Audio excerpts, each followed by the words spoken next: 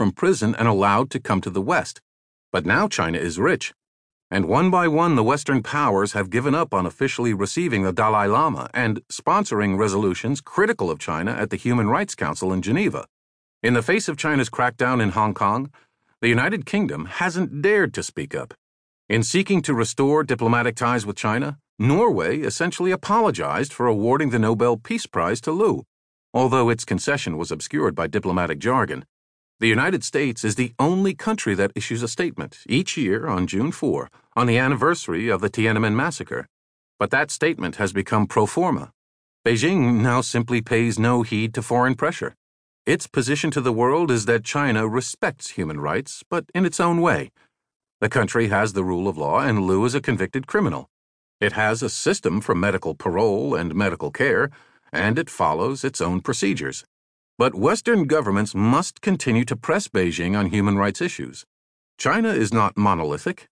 It is changing, and support from outside, even if only moral, is crucially important to Chinese citizens who want freedom, dignity, and the rule of law.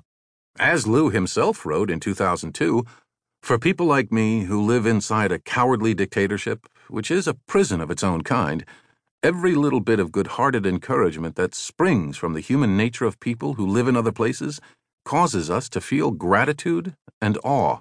Moreover, China's efforts at thought control are no longer contained within its borders. By denying visas to journalists and scholars, putting pressure on universities and film festivals, censoring Hollywood film scripts, surveilling Chinese students in the West, and so on, China seeks to control what is thought and said about China in other societies. It is not doing this to promote a Chinese model, the way the Soviet Union promoted communism, but instead to protect China's international image and prestige. But that does not make its effort less dangerous to the freedoms that we cherish in the West. Again, Xiaobo said it best.